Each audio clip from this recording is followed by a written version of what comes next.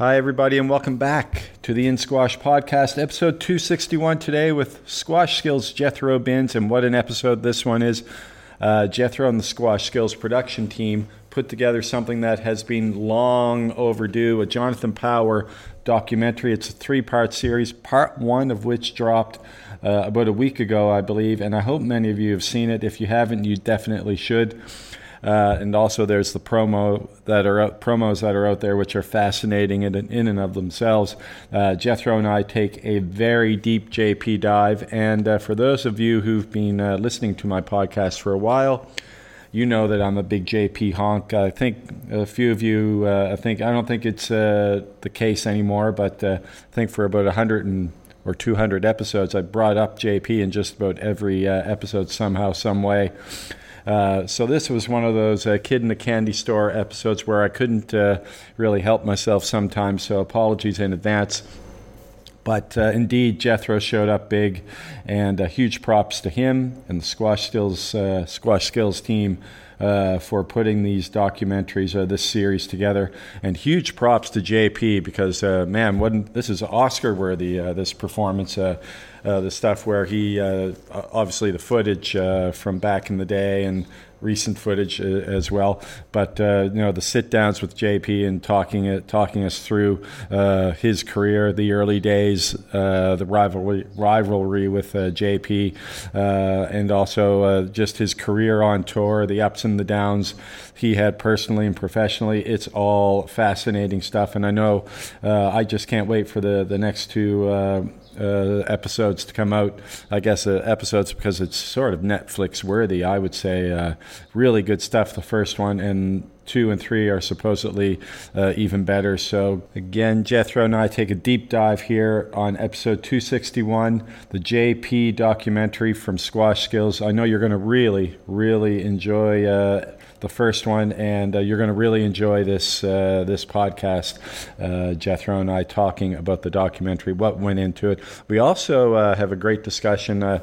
Couldn't help myself at the end, but Jethro has some really good and interesting insight on the Asal situation. So there's that at the end of the pod as well. But before we get into it, let's talk Open Squash, the New York-based nonprofit dedicated to bringing thousands of new people into the sport by making it more accessible and more affordable for everyone.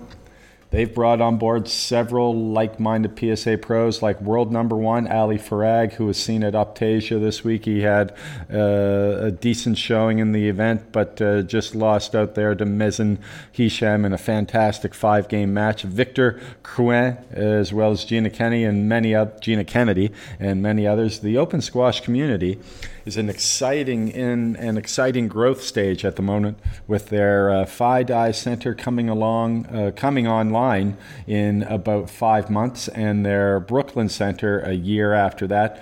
That's going to be 5 courts to 23, and from 500 members to over 2,000. Growing the sport and making it affordable to all is their mission, so it's rewarding to see this progress. And so congratulations to Open Squash on that progress. Now, Open Squash would like to ask for your help with building out their expanded team. They're hiring a director of operations and finance for their multiple centers. They'd love your help in identifying qualified candidates. It's a great role for the right person. Obviously, you want to be stateside for this one, but either way, you might want to consider it, even if you're not. So here's what you need. Solid operations experience with a high-energy, hands-on, data-obsessed entrepreneurial mentality. Happy to be a department of one and manage a broad range of tasks such as accounting, FP&A, human resources, and physical plant. Capable of acting in a fractional CFO role by supervising our outsourced bookkeeping while providing the FP&A overlay. Bonus credit for anyone fascinated with BPM and DPA. You know who you are. Looking to be part of a dynamic, fast-paced, high-growth nonprofit startup?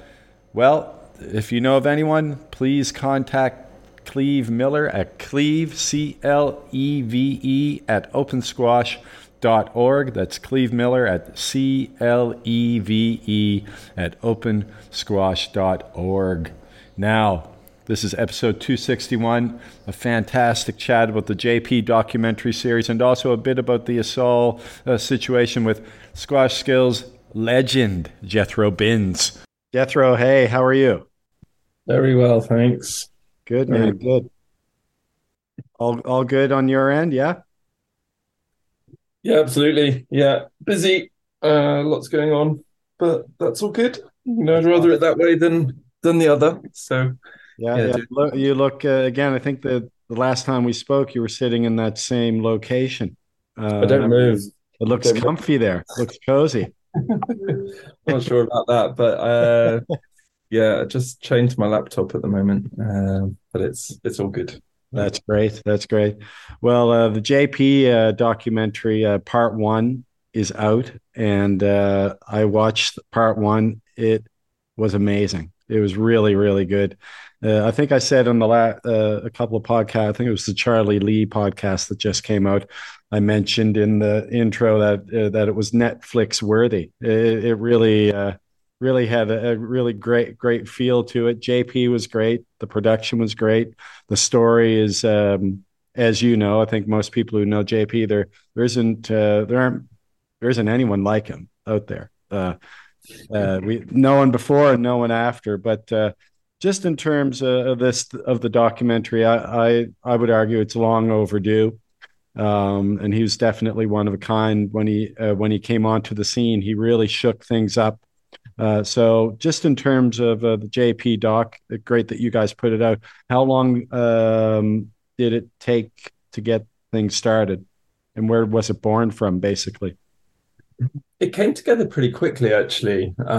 So Jim Bamber has recently taken the director of squash role at the Heights Casino. And I used to coach Jim back in the day. Used to live in Bristol, so we're good friends. And we were talking about doing some, rolling out the coaching platform actually at the Heights Casino. And then during that period, they were looking for head coach, and JP became the head coach. And the conversation just kind of grew organically. It was like, well, how about we try and raise the profile of what's going on at the club, raise the profile of what JP's doing. JP's back into coaching, so we just kind of facilitated it that way. I mean, I've known JP for years, and we did some filming with him. God, one of the earliest stints, one of those Legends events, with Pete Nick, with Beach, with John White, Dave Palmer. So we got JP on court there and did a playlist. And then I spoke to him a few years later and kind of said, oh, we'd love to do something with you. And he said, oh, I'm not doing anything to do with squash. Not doing. I'm out of squash now. And he went through his phase. So kind of put that one to bed a little bit. And then through COVID, we did a podcast with him and Diego, which was nice. But yeah, there was no real plan. As I said, it almost was like, shall we try and make this happen in October? And then we booked the flights 3 weeks later, and it all happened quite organically, as these things tend to, with the Pontefract doc. That kind of, we didn't go in with too much of a plan or BP. They happen quite organically, and everybody's got a great story to tell. It's just a case of putting the questions together and teasing it out of him. So yeah, it wasn't well planned over years. It came together pretty quickly and pretty organically, which is nice.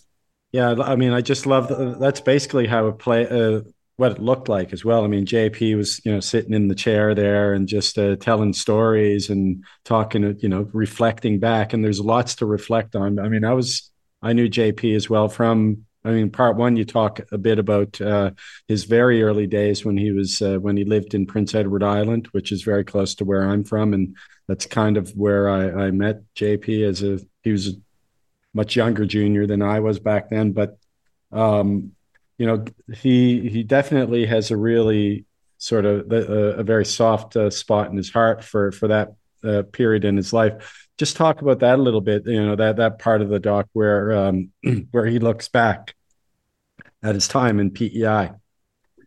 Yeah, I mean, it was just great because I didn't know know the full history. I kind of almost heard legendary tidbits as a kind of kid. Yeah. of, JP went off and moved to the city on his own as a 14-year-old and went pro, and it was kind of almost mythical and legendary that this kind of teenage kid had gone pro. So I guess I was quite keen to kind of probe whether it, how pushy his father was, and whether it was his, dad's dream for JP to be pro. And so it was all kind of new to me, if that makes sense. And that obviously wasn't the case. You can just see in that early part of the film the love within the family is really strong and Yeah. real, and it's genuine support, and it's just lovely to see. So that was kind of, yeah, I guess fascinating for me to understand and get to hear it firsthand, but to kind of reveal that to the world. But yeah, I mean, what a fascinating story as well. Just JP talking about that taste of freedom as a 14-year-old, and this the Scotch kids all being quite unique, and suddenly, as soon as he could be off, that was what he wanted to do, and he knew the path he wanted to kind of carve for himself. So Yeah. yeah, I mean, I just found the whole thing fascinating because there is that huge amount of family support there, but equally he was, immensely independent, wasn't he, from such a young age? And just fascinating to hear him go off and be a teenager and do all those bits whilst being, a mercurial talent. But then, having to kind of rein it in, and obviously, fortuitously meeting Mike and getting his head down with Graham at the right time, where it all kind of came together around that $200 bet. Yeah. Yeah. It's just fascinating. I just found it so interesting. I felt very privileged to kind of be able to put it together. Yeah, there was one. I just did an episode with Dean Brown, and I don't know if you know Dean Brown, but he runs the Bow Valley Athletic Club in Calgary, and they just hosted the Canadian Open. And Dean and Jonathan were very good friends growing up, and I think again, Dean was a few years older, and in junior tournaments, he would get the better of Jonathan for a few years, and then there was a moment where. I think I forget the Ontario Junior Open final, and Jonathan was getting very close to beating him. It was like 2-all or something. And then in the fifth game, John Power Senior starts coaching Dean. Right. and and then he I don't know what he said, but he then Dean went out and won the fifth. Wow. Okay. And so and Jonathan never lets Dean forget about that, and nor his father. I would imagine. I think he's still extremely angry with them both. But yeah, that just speaks to Wonder, the real quirky, really sort of ingenious nature of John Senior as well, because he had the plan to get Jonathan to become world. I think that was I'd spoken to him a long time ago about that, and that was the plan to get him to world number one. And well, there you are. that's It the clearly worked, mentality, right? right? Coaching the opponent clearly did the trick. It set him up for a career, and dealing with tricky situations. I guess I can't imagine any more tricky situations than your father coaching somebody else. But yeah, there you go. So maybe set him up for adversity, and he came through a number of finals later, knowing that.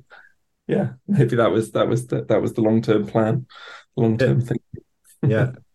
So, but before, as you probably know now, before he took the world by storm, he definitely, as a junior, he took Canada by storm. Like no one had ever seen anything quite like it. And, from a young age, in Canada too, as it turned out on the world circuit, his presence was polarizing, right? People saw, oh my goodness, this guy's got so much talent, he's going to be great. And then the establishment were like, we can't have this, right? And I sort of remember, I won't mention his name, but he was on the Canadian national team. He was a national team level player, and also Canadian junior national team. And as a junior, I remember the match. He walked off the court. He didn't finish the match because Jonathan was sort of going at it with the referees and shouting and doing all the theatrics and stuff. And it was a close match, and I think probably just didn't want to be finished off by Jonathan. But at the same time there was that sort of polarizing nature. So did you get a taste of sort of what the Canadian feel was for Jonathon as he was growing into who he became. Sorry. I didn't actually didn't dive into that. Um, I guess was a little bit more focused on his kind of rise in the Yeah, global of game. course. In all honesty, you've probably got a greater sense of that at a kind of national level. But obviously we spoke to Jonathan about his regrets and looking back, and Mm. as he said, he had no regrets and wouldn't have done anything differently.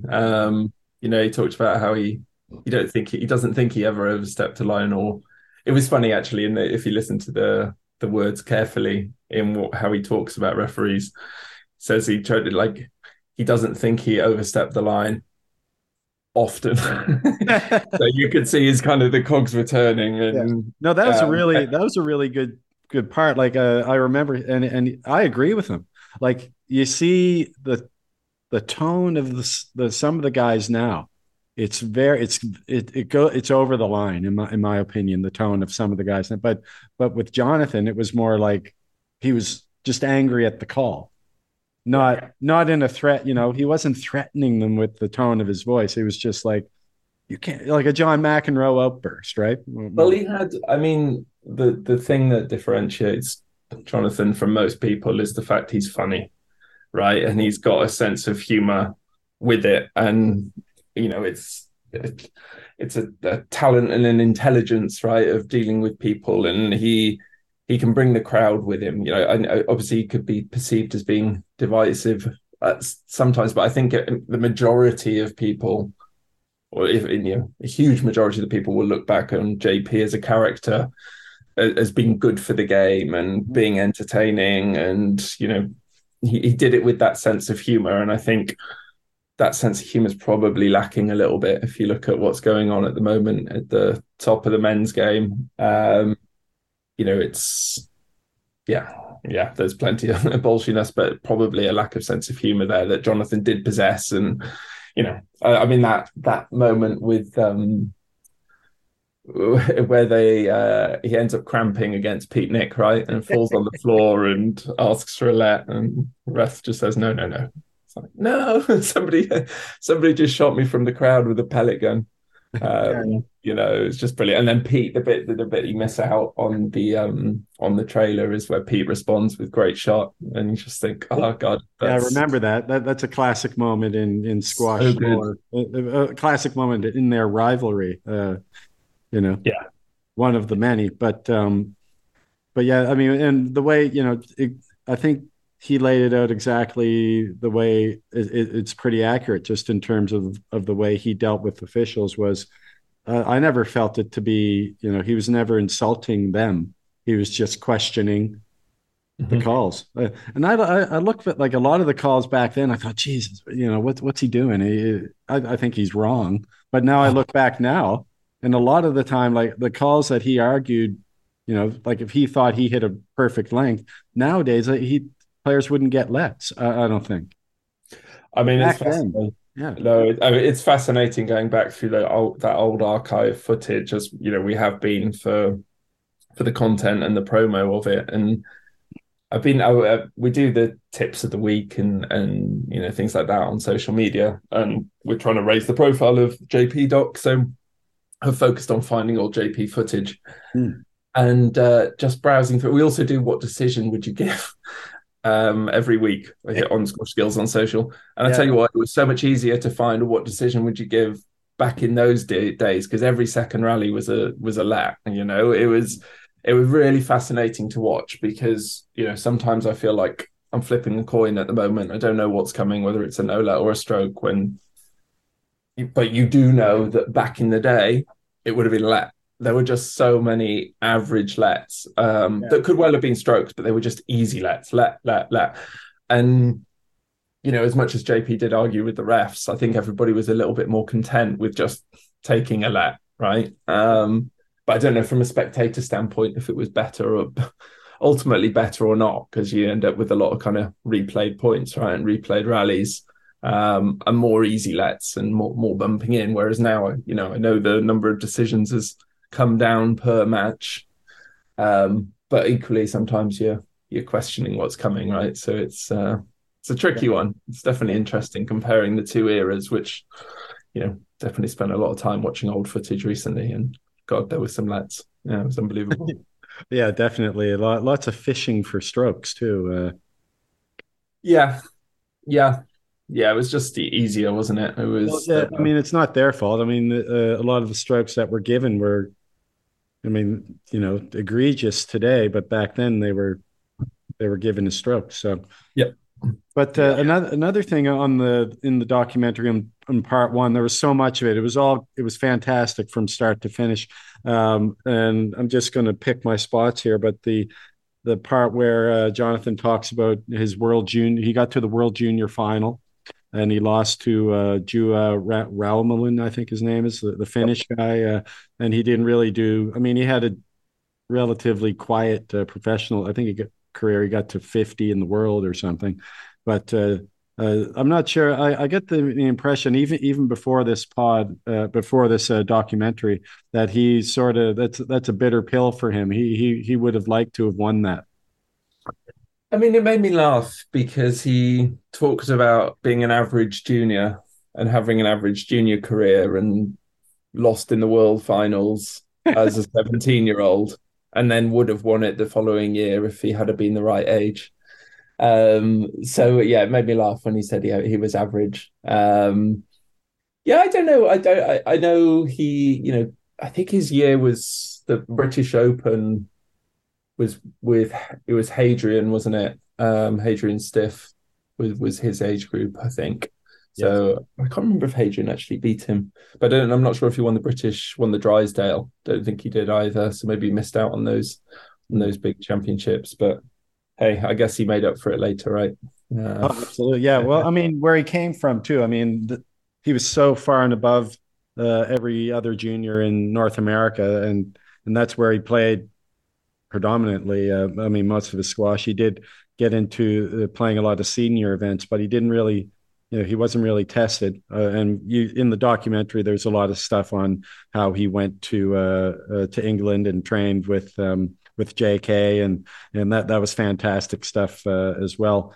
But he also you sort of get into a little bit about sort of his life outside of squash, and that I was a privy to a bit of that. I've told this story a few times on the podcast. The last time I saw Jonathon was at the Quebec Open. It was circa '92, and we had a lot of mutual friends, and he liked us because we were from the Maritimes, the eastern part of Canada. So he hung around with us a bit, and he got to the final. I think he might have been 17 at the time, and he played in the final. He played Jamie Crombie. You might know Jamie. I played Jamie actually in a PSA many years ago. Yeah, Canadian Superman, I call yeah, him. Yeah, yeah. great, a very good player, very fit, fast, focused, nice guy, good guy. And but anyways, like an hour before the match, we were in the hotel room, getting ready to head over there, and knock, knock, knock. JP comes in. Like this is like less than an hour before, and he partakes in the shenanigans, goes over there, and just he almost beats Jamie. He loses in five, but it was amazing. I mean, just like this attitude that he had, like he didn't care. It was. But then he'd go out and just play mesmerizing like squash that no one had really seen before. Uh, but you Yeah, you allude to that a lot, a little bit, I guess, and this is going to come up later. But the nightclub scene and the rage scene, and as I mean, you're familiar with that scene a little bit, Jethro, as well. But talk a little bit about that, and it's not something that he hides from, I don't think. no, I think he just, he grew up fast, didn't he, and was exposed to city life and, an adult life and was hanging out with adults from a very young age and, was, I guess, just led astray at times, but knew how to have a good time. He said he perfected his spin move, didn't he? Spin move for the dance floor at Yeah. 17. But yeah, I mean, he's just a bit of a wild child, isn't he? And Mm. Yeah, he yeah, still is. He's still that way, isn't he? Like not going as far as what he was into then, but he still comes off in that same. He hasn't really changed in that way. Like,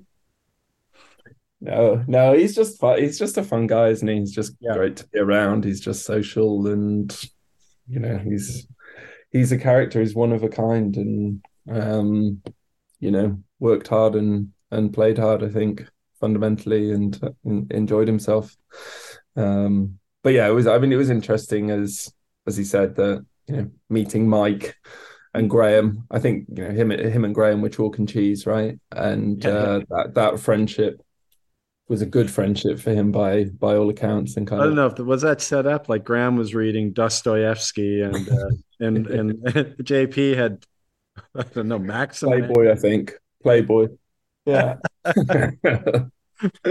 Yeah, they were very different. But no, I mean, it's really interesting listening to him talk about the relationship with Mike and Graham, and the positive influence, and how they were all kind of helping each other and guiding each other and learning together through that period. And I think, it sounds like JP was lucky that that did happen, because he Yeah. could have been lost to the wilderness as a potentially great talent, right, with unfulfilled potential. But that relation, or those relationships there, clearly got him into a good place, and obviously brought all the success that he went on to have.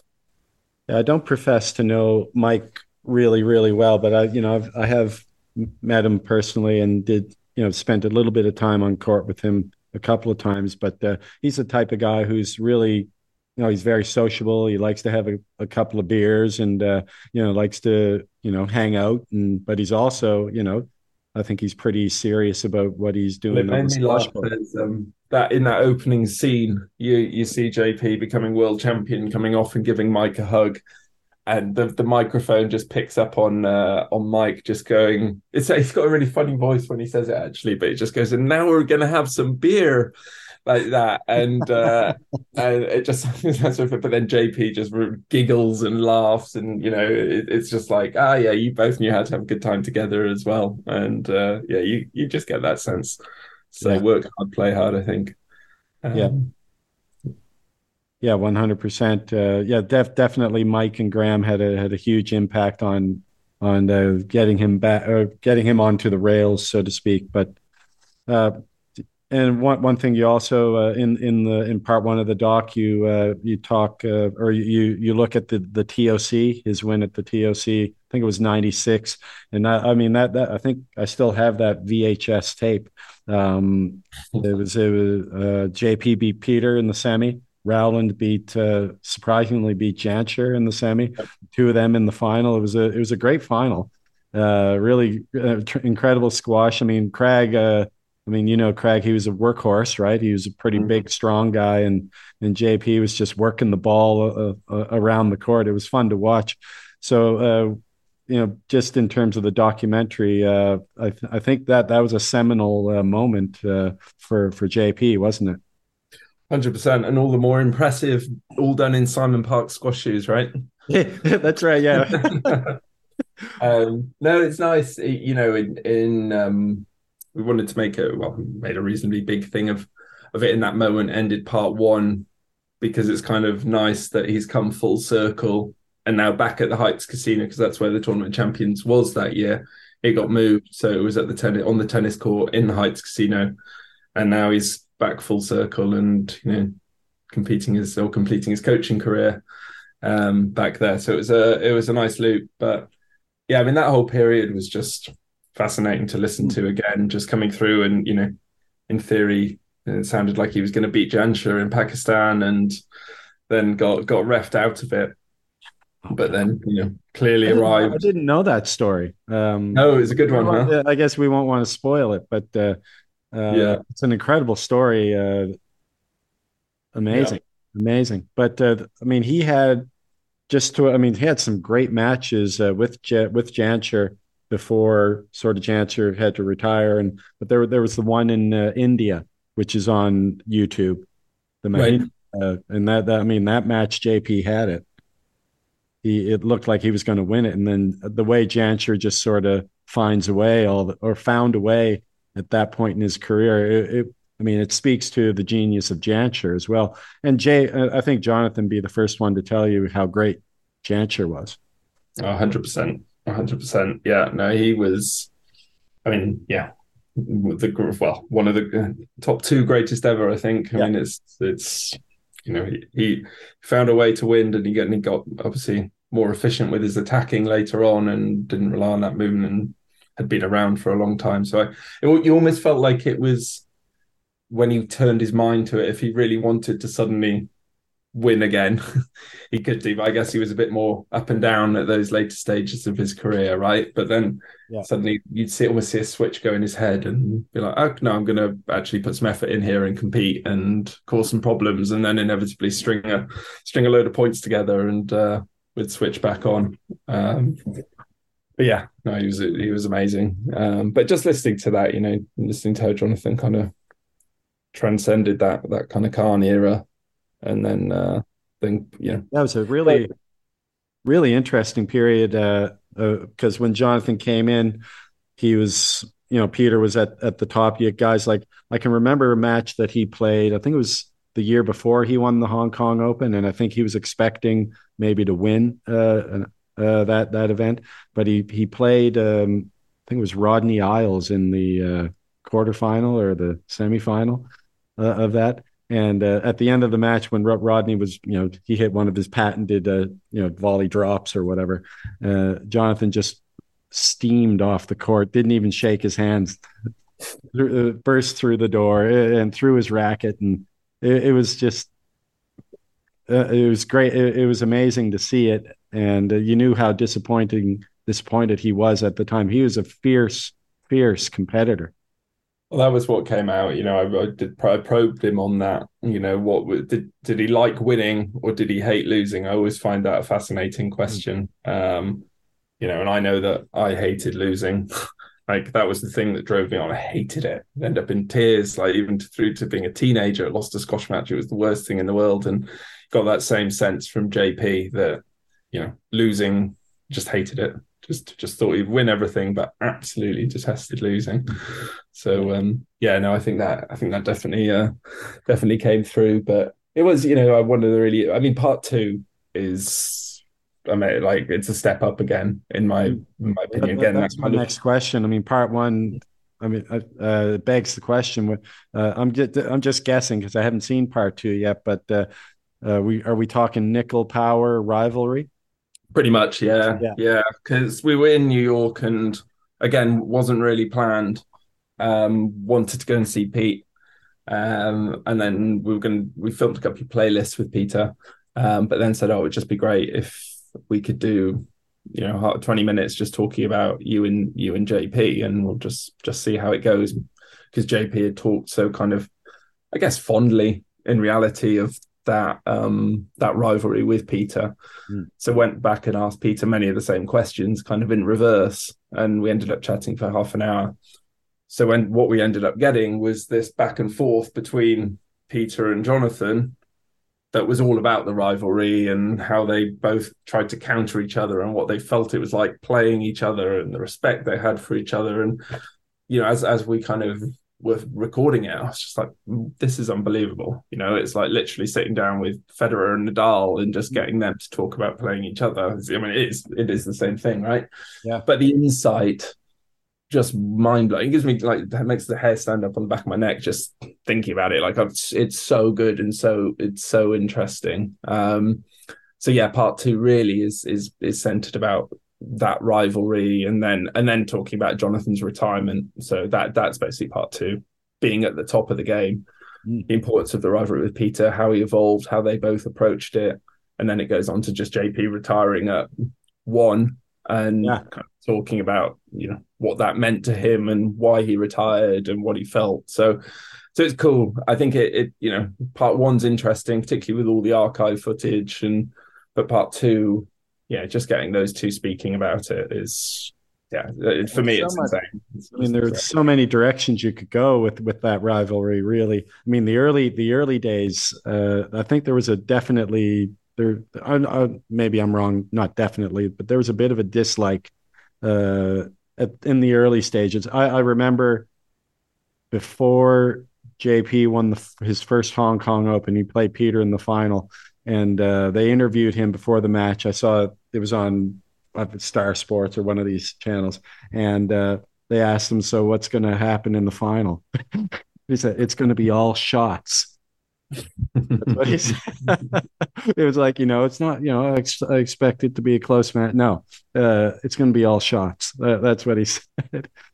Yeah, I think it was a rivalry or a relationship that just evolved Yeah. over time. And the warmth, that they speak of Oh, each other with now is, it's genuine. And I mean, the standout comment that really stuck with me. I mean, I'm ruining it for you now, Jerry, because you haven't seen part two yet. But JP just says my whole career was defined by that. When I look back, is all I think about is my matches with Peter. Nobody else comes into it. His whole career was defined by those matches with Peter fundamentally, and they're the only ones he remembers. That's as far as what he says. It's like they're the only matches I remember with Peter.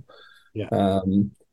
And I mean, but it just goes to show, like TOC this year, they played doubles together, right? And Okay. I it didn't know that. was, yeah. So they did the exhibition doubles, and Peter and Jonathan played together against Nick and Greg, Oh, and yeah.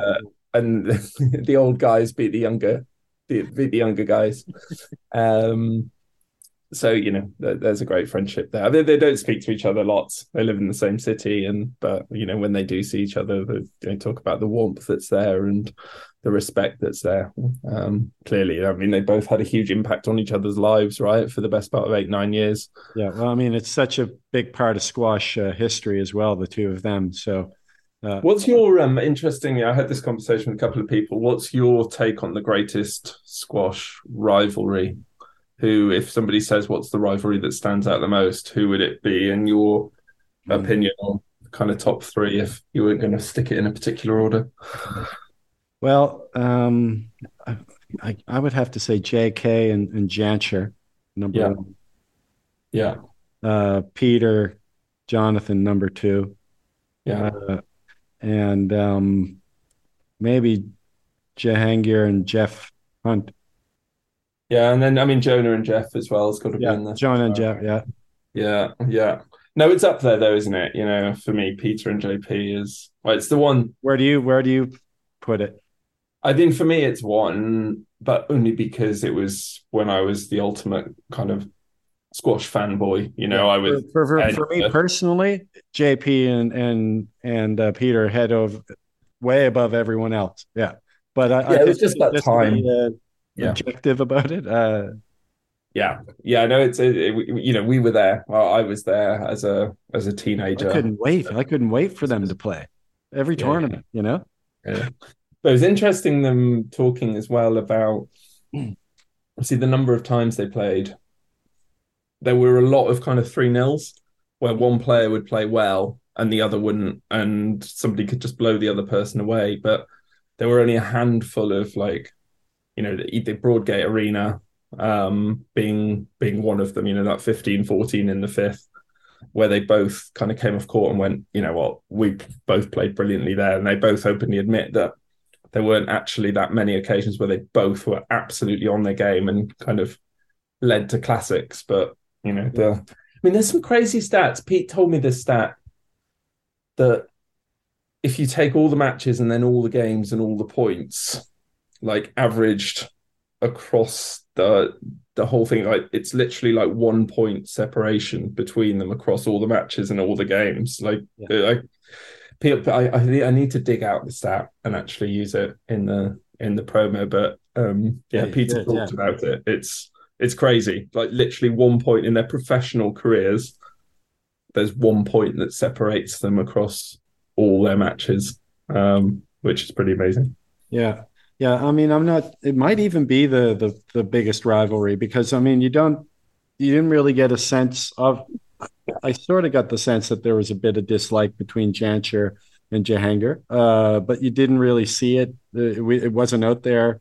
Squash wasn't as visible as it was with JP and Peter, but there was definitely, I mean, that rivalry was palpable. Yeah.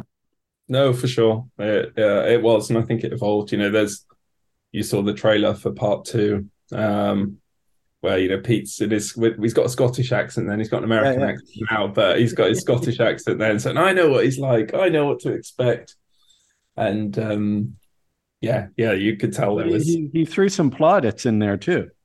He said he's a Uh, talent. Yeah. yeah, of course. Well, he was right. He was. But I also just listening to JP talk about that, how he was promoting new squash and felt Peter was old, promoting old school, new school versus old school, and then just the way the whole thing evolved, and how Peter adapted his movement, and then Peter adapted his attacking game, and that's the stuff that really gets me. It's just so interesting to listen to, and how they both went away and worked with their coaches and tried Yeah. to figure things out, and yeah, it's just awesome. Just an awesome rivalry, and awesome to kind of get both of their takes on it and document it on film. So, Yeah, and there's so much more too. I mean, obviously you had the David Palmer and the Akmit Barada stuff. I mean, that was insane. mm, Some of the stuff that was going on there. But just in terms of, it's just to move on a little bit. This might be in part three, but I'm looking forward to part two. But as most of us know, JP's been working with Diego Elias since he was a junior, I think. And the similarities in terms of the squash, I mean, the movement, the racket skills, you can see so much of JP there. Just the way Diego's such a talent, right? With the racket and with the way he moves around the court. But what is just wondering if you learned anything about the relationship between the two of them, and sort of what does JP think uh, Diego needs to do to? I mean, he's got the chance to get to number one this week, I think, to get there to the top yeah, of the. it's an interesting one. I mean, so obviously, I think they met in the. Well, where did they meet?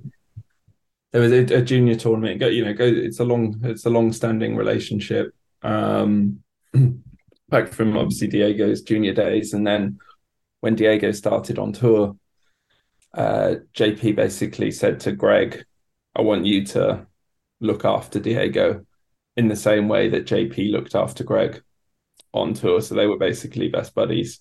Or he was an older guy, but looking after a younger guy, and JP kind of had that same conversation with Greg to say, can you now look after Diego like I did for you.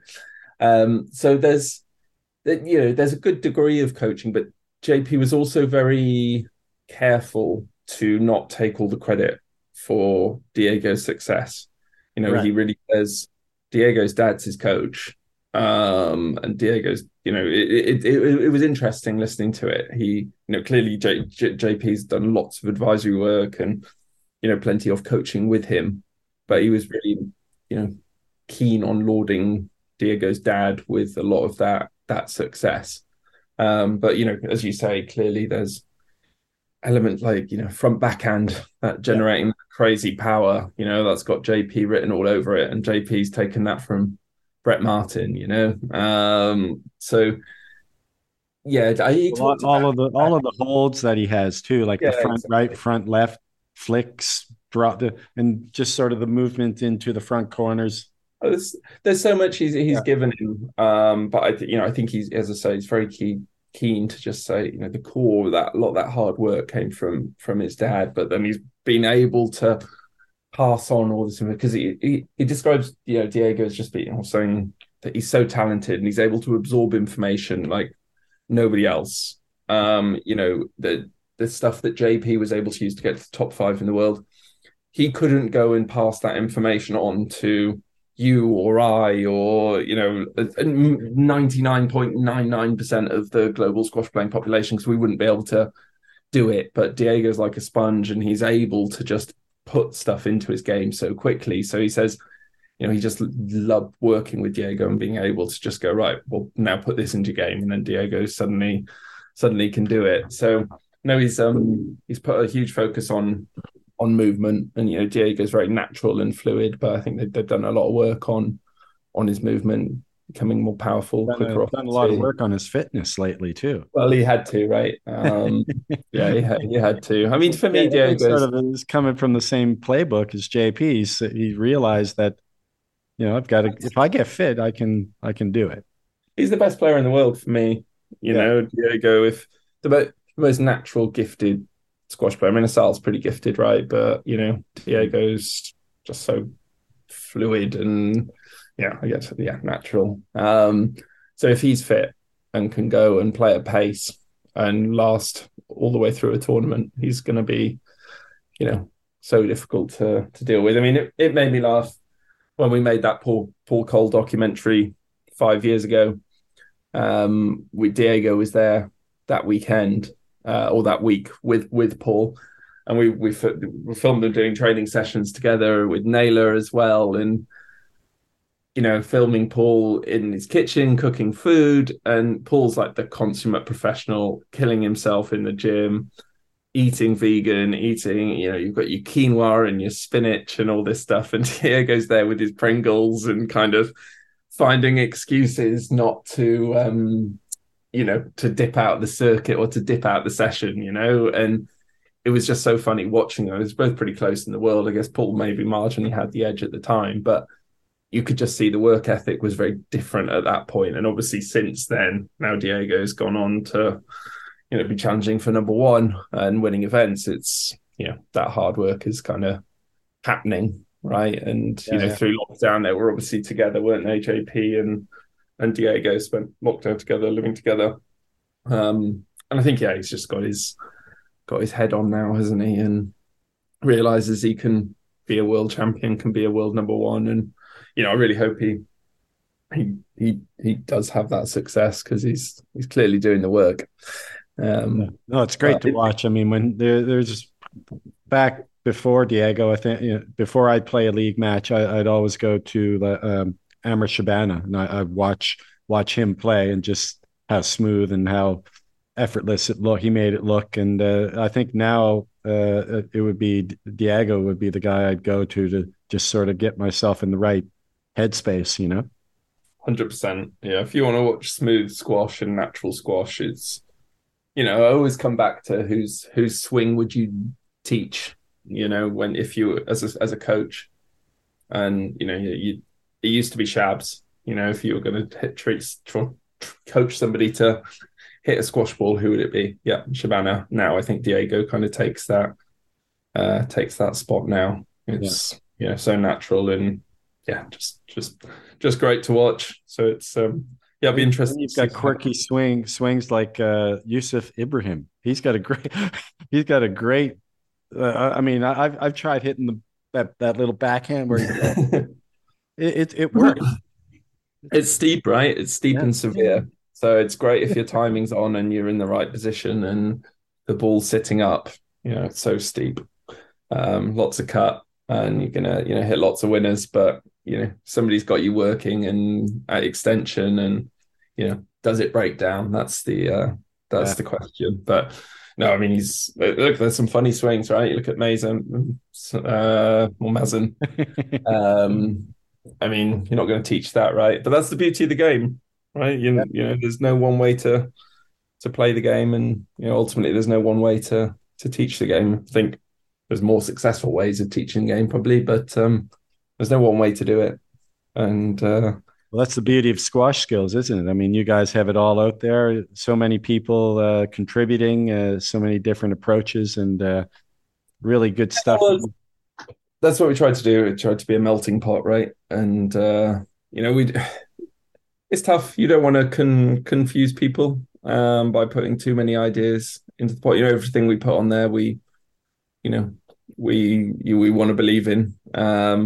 I do get some funny messages from certain coaches when a new idea comes up, and not necessarily what they do. People can be quite opinionated. I'm sure you can guess who I'm talking about.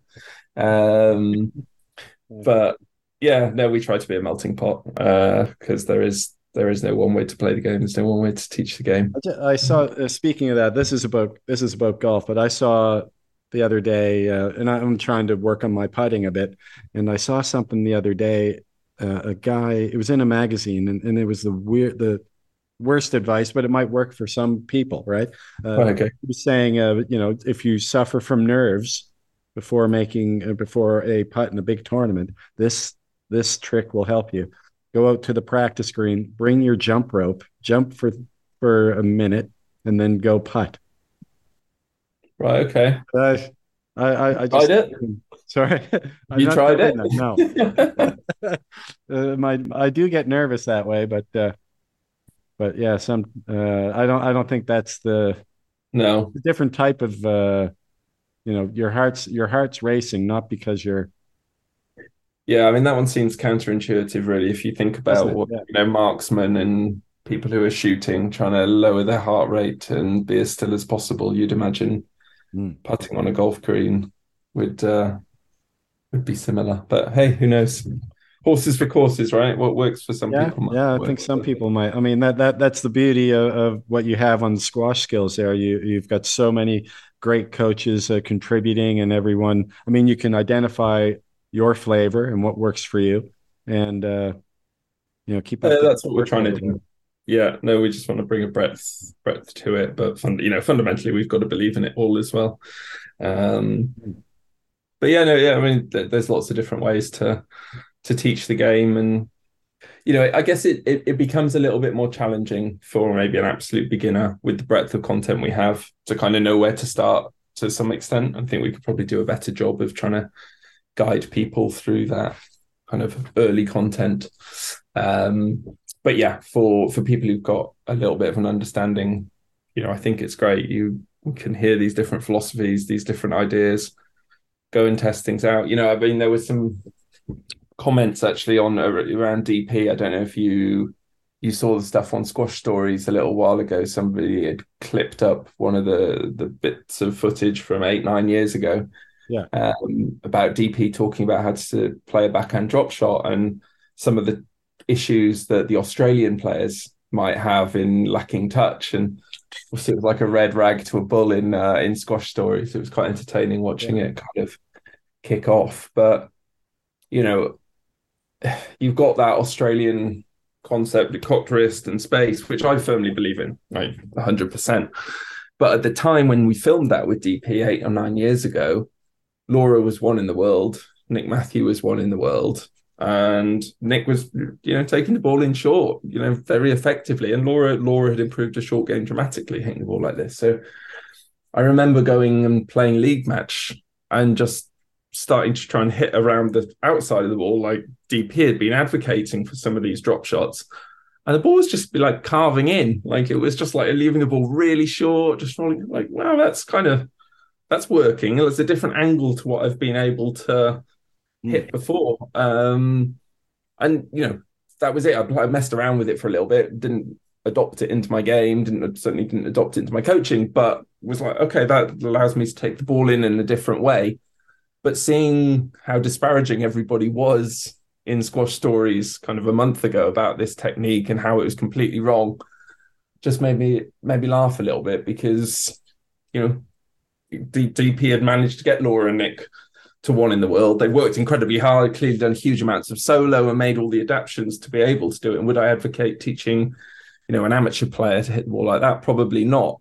But the fact I went on and was able to carve it in, it's like, okay, well, that's a good example of going, well, let's just try something. Let's listen to that information, see if it works for me. Does it work? Yes or no? If it doesn't, okay, cool. I'm going to park that and I'm going to move on. So that's where I see, one of the real strengths of what we do offer is these different ideas that, inevitably have worked for different people. I don't think any of the content that we put on there is, untested or untried or unproven in one way or another. But well, I equally, think the collection of people that you have contributing, it speaks for itself, right? So, I mean, you in every sport where you have a lot of coaches putting out content, and maybe you have one repository for it. I think you're going to get people who identify with a certain coach or a certain way, and that's really the beauty in my mind of squash skills. no, I agree. I agree. I mean, yeah, it's 11 years now in July, Jerry. So Yeah, we've time had flies. Yeah, plenty of coaches on there now, and yeah, plenty of ideas. I think I think there's still more ideas and more new ground to cover. Um, but yeah, it's interesting to see how it evolves, and it's nice just getting some of the new school guys like the Luke Butterworths and some of those really successful younger US coaches Mm.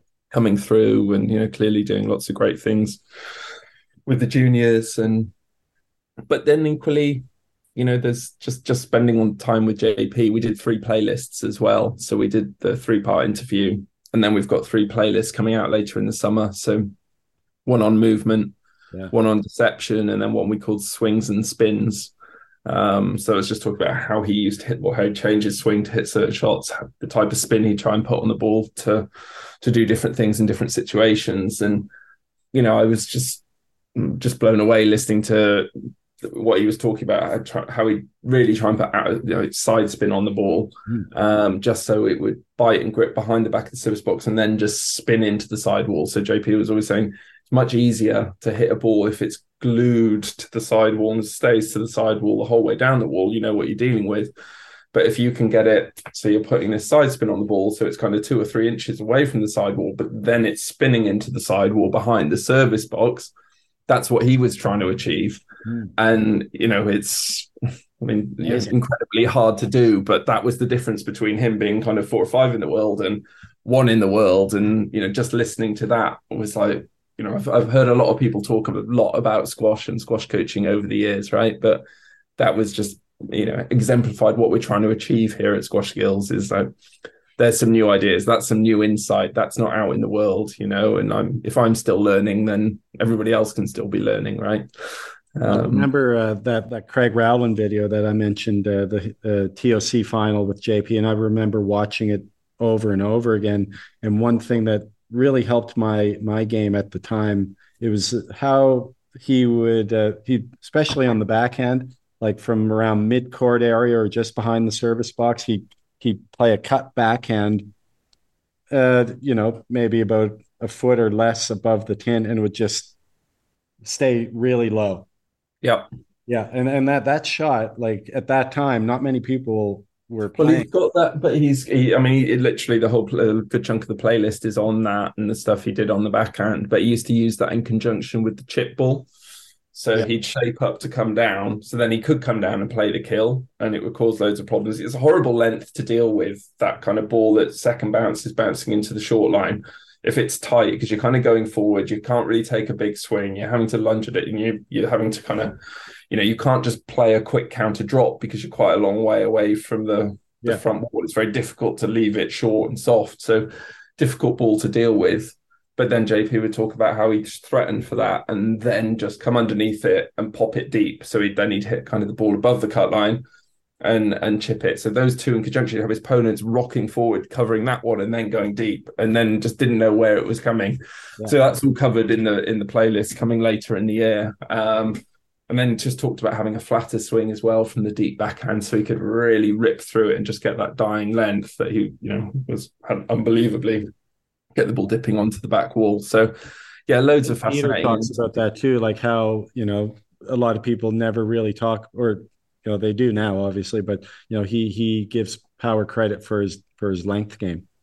I mean, all those top guys like Shabana, JP, their game was built on length. And, hilariously, the stuff that JP actually talked about was like, there was a real misconception. I wanted to be able to play every shot. He wanted to be able to have the ability to play every single shot and show that he could play every shot. But actually, it was a simple game, the quality of a simple game and the pace that he played at and his speed onto the ball, and then being able to show those options that meant he could actually just play quite simple squash.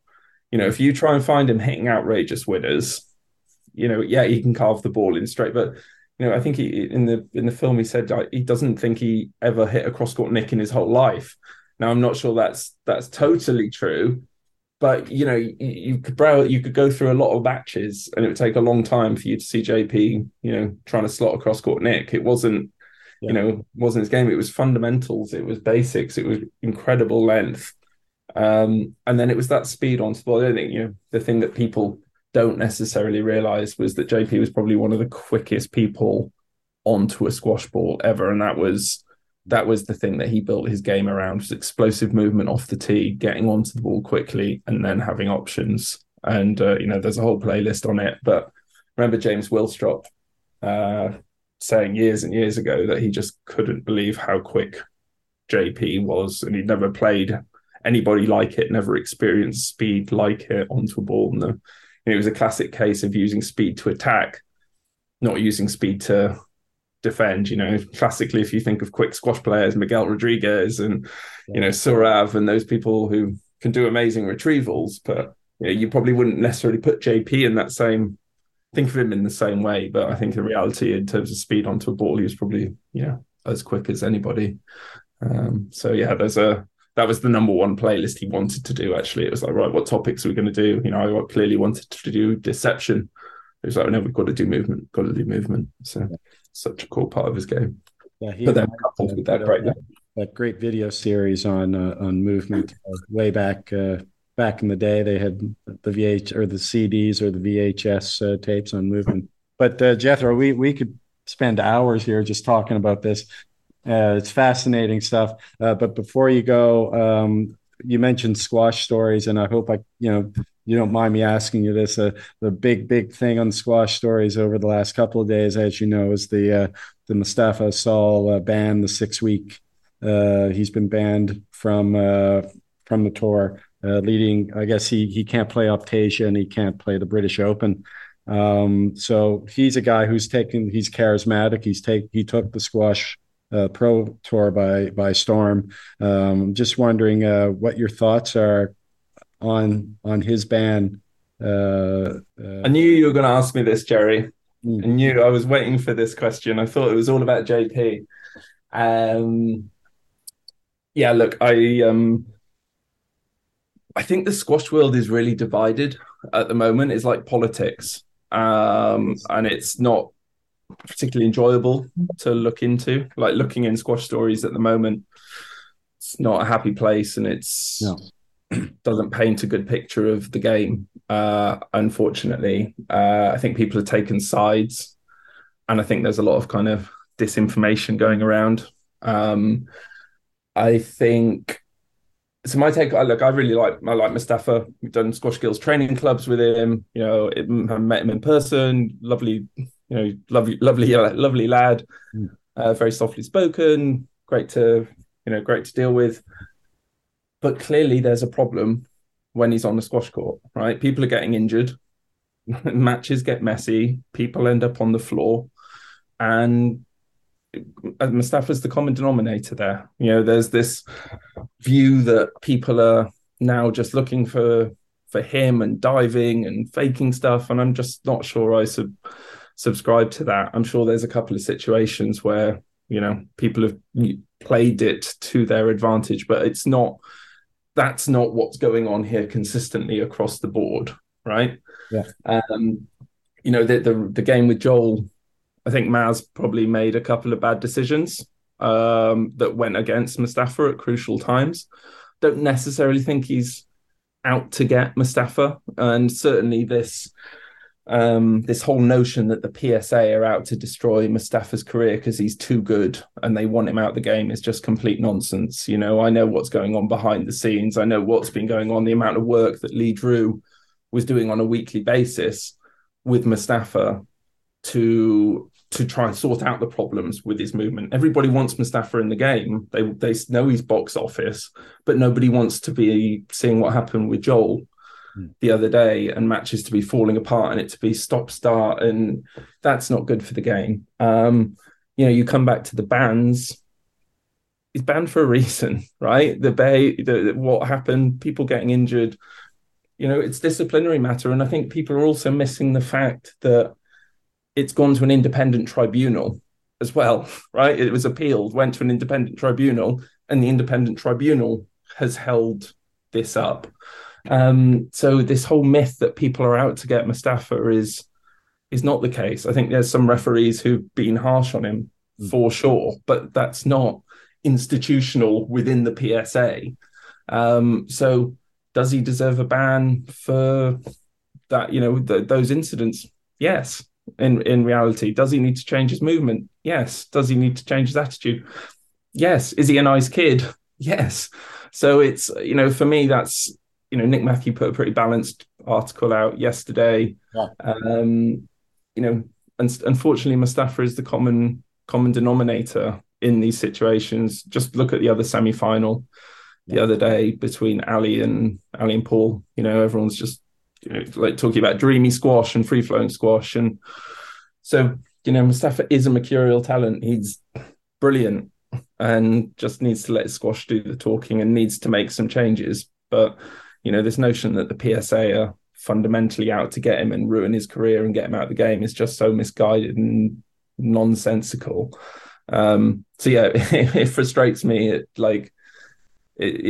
don't. It's not good for the game. And this divisiveness that now seems to exist kind of amongst the fans, which I never thought we'd see in squash, It's is unfortunate. Yeah. yeah, it's not good. And it's something needs to change. There needs to be a bit more objectivity. People just seem to be kind of digging in on their positions now rather than taking a step back and looking objectively at what's actually going on. Yeah. So I'm hopeful Mustafa can make some changes. Well, he did in that event, anyways. The movement up until his match with Joel was pretty good, although he wasn't threatened.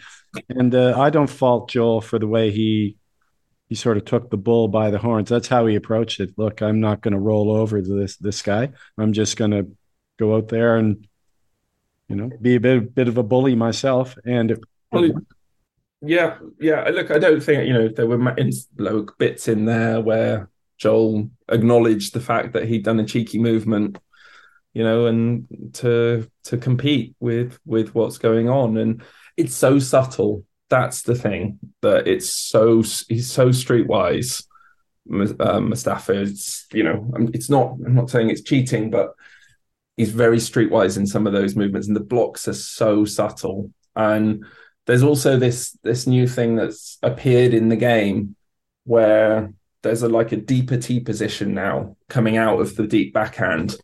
People are going across, and with the way the decisions have been going, with less lets and more strokes, hanging back and then just taking players into that backhand back corner and then getting a stroke. And I think that's a more recent phenomenon that I think Mustafa's kind of definitely been a part of or creating. And it's quite an unnatural kind of movement to the ball where people used to just go up and round, right? Up and round, up and round. And now it's kind of half up and then in. yeah, And it's just got messy. But, free flowing squash can happen, right? As we've seen with Paul and Ali. oh yeah, And yeah. it's The final there, between Joel and Paul there at Canary, that was free throw. No, there weren't that many lets there. That's for sure. no, and unfortunately, Mustafa is the common denominator Yeah. in this. And I'm not an Asal hater at all. I'm just trying to be objective. And as I say, I really, really like him and want him to be successful. But something's got to change. And I think he probably, judging from what we've seen in some of his earlier matches, and I think this season, anyways, there haven't been as many situations. I think he probably realizes it, and the ban, I hope, will result in more of improvements on his side, and we'll see something special at the World Championships. yeah, Sorry absolutely. to put you on the spot there, Jethro. No. Well, I thought, You knew it was coming, right? I did. I thought about it and had kind of thought about what I was going to say because I was expecting it. Yeah. But yeah, it's a tricky one. Look, we want the best players in the game to be competing, right? But that, yeah, the big thing for me, that ban is not imposed by PSA behind closed doors in an effort to, stop Mustafa being successful. It's people, Yeah. it's done with good reason, and then it's gone to an independent tribunal, and they've judged the same way. So yeah, there's a lot of myths going around, particularly in squash stories at the moment, and they need debunking, I think, in reality, because Yeah, so the work that Lee Well, Drew was doing. I mean, that's what it is. I mean, you go on, any sport where there's any bit of controversy, you go onto Twitter and you look at all the mentions or the comments. I mean, some of them are just absolutely absurd, Yeah, and you just take it with a grain of salt or laugh and move on, right? And that's yeah, what's and going it's on in interesting squash though. stories. So. Yeah, it's just like it's a bit more of a football mentality, a bit more tribal at the moment. You don't not used to seeing it in kind of in an individual sport to quite the same extent. I get it if it was Liverpool playing Man United, and you kind of pick your side and you have your blinkers on. But it's definitely a bit different in a kind of individual sport, the way that you've got pro Asal or anti Asal, it seems, and there's not a lot of middle ground or less vocal middle ground. Maybe that the middle ground is out there, but it's certainly less vocal. Well, I think as you mentioned, he's a nice guy. I've had him on the podcast. He's softly spoken, funny, charismatic, likable. But when he's on the squash court in a situation like it was against Joel, it's not fun to watch. But hopefully, uh, after the ban is over, we get to see a better version of that. But Jethro, really, really enjoyed talking about the JP doc. Uh, Part one was absolutely amazing. Part two and part three, what are the dates for the release of those? So part two comes out a week on Monday, which Oh, is the 5th of April. Is that right? 5th of Uh, April. Yeah. yeah, and then the 19th for part three. So yeah, part two, rivalry with Peter Nicol and going out at the top. And then part three's JP's take on coaching and life in coaching and return to New York. So yeah, We might see a sort of a similar thing happen this week if Mohammed wins. El Sharbaghi, he'll get back to number one. hmm Will he go out on top if he does? I mean, he's been at it for a while. That would be interesting. But it would be absolutely amazing if he were to get back to number one uh, this no, week. it's Amazing. clearly some great stuff happened. Great, got his head in a good place over there in Prague, hasn't he? I don't know. I don't think so. I'd be surprised given he's just affiliated with England, and Yeah. there's yeah. I'd be surprised if that England would have got a raw deal there. So no, I think Mo's got a bit of time. Yeah. I think Mo's got a bit of time left yet, and Yeah. more titles to go and Kind of a romantic ending to the JP doc. yeah, yeah. Well, no, I think what it was interesting. He's got Mike Corrin is next in his sights, isn't he? On the all-time list of PSA tournament wins. So I Oh, think Mike it's Corin. That's a blast. yeah, Yeah. yeah. No, he's because it's like Jahangir, then Jansha, then Mike Corrin, then Mo, and then like Pete Nick or something in the all-time PSA winners Corin. list. Wow. But Mike, I mean, I think he's still playing. I'm not sure exactly how old he is now, but the number of 5Ks that he's won in Australia is like insane. Yeah. So I'm not sure if Mo's got him in his sights as on that all-time list, but he's got a couple more wins, a couple more events to go after.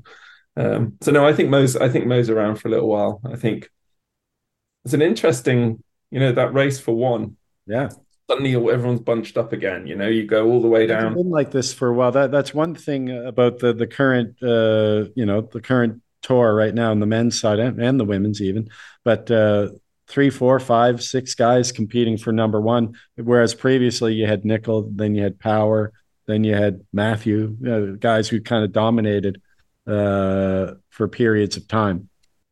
100%. No, I was just going to bring up the squash levels power ratings at the moment. It's really interesting actually who's where, because I think Ali's at 6, which Yeah. is nuts really, because he clearly is able to beat anybody. So yeah, our top the PSA power ratings according to levels have got Mustafa at 1 on 82,700. Then you've got Diego at 82,100 at 2. Then you've got Mo at 3. Paul's worked his way back up to 4. Yeah. Ali at 5. And then Joel at 6 on 72,000. So you've got Joel, Ali, and Paul 72, 73,000. Mohammed at 75. And then Diego and Asal at 82,000. So yeah, very, very interesting going into a world championship, right? Yeah, it's going to be exciting, an exciting ending to the season. But Jethro, really appreciate it. Great having you back on, friend of the podcast. Really appreciate it. Thanks a lot, mate. Cheers. Enjoy part 2. Well, I'm still buzzing after that. Incredible stuff from Jethro. Tremendous part 1 of the JP documentary, and can't wait for part 2, the JP Peter Nicol rivalry, and part 3, something along the lines of JP's mic drop after reaching number 1 again. I guess how he managed to get to number 1. I think that was a big push on his part, him and his team, and that'll be in part 3 amongst other parts of that story as well. Now, again, many thanks to Jethro for that, and check it all out at Squash Skills. You can see the documentary. It's available there. Now, just a quick update on the Optasia Squash Championships. Unbelievable how it has played out since my chat with Danny Lee earlier in the week, where we spoke of the implications on world number 1, and it really looked like we would have a new world number 1 after this event. Well, it looks like Asal may remain at number 1 for the next little while at least, as both Diego Elias and Mohamed El Shorbagy got chopped early by Kareem Abdul-Gawad and Charlie Lee respectively. Now the final is tonight, and Kareem will face Yusuf Soliman in the final. Both guys have played incredible squash all week, and in the semis in particular, both semis were great last night. Yusuf really played phenomenal squash to withstand the onslaught of mind-blowing shot making and squash from Mazen Hisham. He's one of a kind, Mazen, on the tour. That goes without saying. I mean, the shots that he came up with last night, every time he plays, the speed with which he plays, the intensity as well. He's so fun to watch, so great for the game. And it really did look like after the third that he might have the match in the bag. Then I just think it was a combination, obviously, and it seems to haunt him a little bit, a combination of mental and physical letdown. But also equally impressive was the play from Yusuf in the fourth and the fifth games, especially to come out in that fifth game and step his game up the way he did. He really did his best to contain Mazen, and then also had his own shot making going on as well. He really stepped his game up. An impressive semifinal victory for Yusuf Soliman. And Kareem similarly had an incredible event, taking out Diego earlier in the event. And he's one of these guys, I think I've mentioned it a while ago on the podcast way back. I've had him on, and he's always been one of my favorite players. He makes it look so appealing, the game, and he makes it look so easy at times. Baptiste Masade had some huge chances in each of the three games there. It kind of looked like the games could go either way, but right at the end, Kareem dug in with a little bit extra at the end and maybe a bit of inexperience on Baptiste's part, and Kareem was able to pull off, I would say, a very impressive 3-love win. A great week for Masati, though, as well, and a huge win for him in the quarters over in-form Joel Macon, and that was really that was great to watch. Two guys who are relatively physical, and they both played it in tremendous spirit and showed each other a lot of respect at the end of that match. You've probably seen some of the footage and the images of the two of them after they finished the match, and that's the way squash should be played. And I think it is for the most part all round. Great to see that from those two earlier in the event. Really looking forward to that final tonight, though. I got to say, either one of those guys could win it. Yusuf Solomon's just playing some really good squash. I'm not sure if he picked up a little bit of an injury there at the end. That was a bit of a cramp, but he's also taped up. I believe it's on upper thigh there on his right leg. So that may have an impact on it. Obviously, Kareem just coming back from a long layoff. He looks really good moving around the court. Is he fit? He looks to be. He's quick. He's fit. He's hitting his shots. It should be a great final. So looking forward to that tonight. Now, coming up on the podcast this week, you're going to really want to be listening to this one.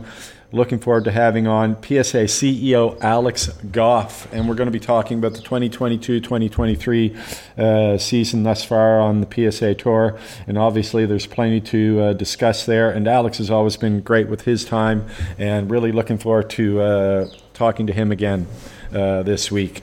Everybody, thanks so much for listening, and if you want to drop a contribution to the podcast in the little hat, go to the In Squash podcast on the SoundCloud page and click on the PayPal link that you see on the In Squash SoundCloud page if you want to make a contribution to the pod. Many thanks, everybody, for listening. All the best with your squash. And we'll be talking to you very soon later this week with Alex Goff. Goodbye now.